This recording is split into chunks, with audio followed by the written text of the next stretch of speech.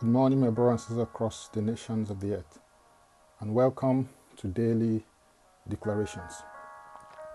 Our declaration for today will be taken from Philippians chapter 1, verse 9 and 10, and it reads, "And this I pray, that your love may abound still more and more in knowledge and all discernment, that you may approve the things that are excellent, that you may be sincere and without offense till the day of Christ."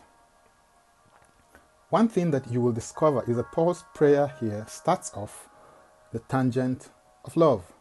So this must have been a church where the practical demonstration of the love of God was evident. Otherwise, his emphasis in prayer wouldn't have been for it to grow more and more. It is only what you have already that you can grow in or abound in greater dimensions. His prayer was that their love will grow more and more in knowledge and all discernment.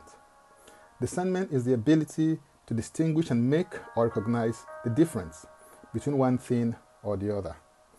And in the days that we live in, if there is one thing that you need, I personally believe that it is the gift of discernment, because I believe that this gift of the Spirit is critical and crucial in order to navigate through life right now as we're living.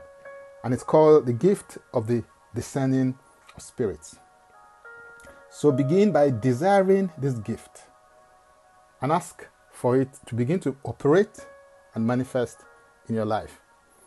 The concept behind the word knowledge, as used in the text, is knowledge that is precise, accurate, correct, and thorough. Paul was praying for the Philippians to grow in knowledge in such a way that it was much more precise, accurate, correct, and thorough than what they had already experienced.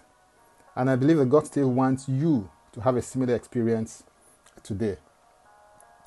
If the truth be told, then for most people, excellence is a thing that they desire. In order to walk in excellence, however, Apostle Paul is saying that your love, knowledge, and discernment levels are critical factors if that is to become a reality. On the other hand, the whole objective of this engagement is to make you sincere and without offense till the day of Christ. You see, Jesus is coming again. The Bible declares in Acts chapter 1, verse 10 and 11, "And while they looked steadfastly toward heaven as he went up, behold, two men stood by them in white apparel, who also said, Men of Galilee, why do you stand gazing up into heaven? This same Jesus who was taken up from you into heaven will so come in like manner as you saw him go into heaven. Everyone who has this hope in him purifies himself even as he is pure." This is a blessed hope and a strong reason, to live your life today with eternity in view. This is what should fuel your motives and drive you as you seek to execute your divine assignment. Hallelujah. For more, go to my Linktree account, Francis Beku, and Francis Beku is a single word. Now let's take the declarations together, and I stand in agreement with you as we do that. Father, I thank you because the thoughts that you have concerning me are thoughts of peace and not of evil, to give me a future and a hope. I receive grace to walk in love, operate in and by accurate knowledge, and function in discernment by your Spirit. By your grace, I approve the things that are excellent. I walk in sincerity, and I live a life without offense till the day of Christ. In Jesus' name, Amen. If you'd like to receive Jesus Christ as your Lord and personal Savior, please make this confession and declaration with me. Say, Father, I repent of my sins and I come to you today. I believe in my heart that God died for my sins according to the scriptures. He was raised from the dead for my justification.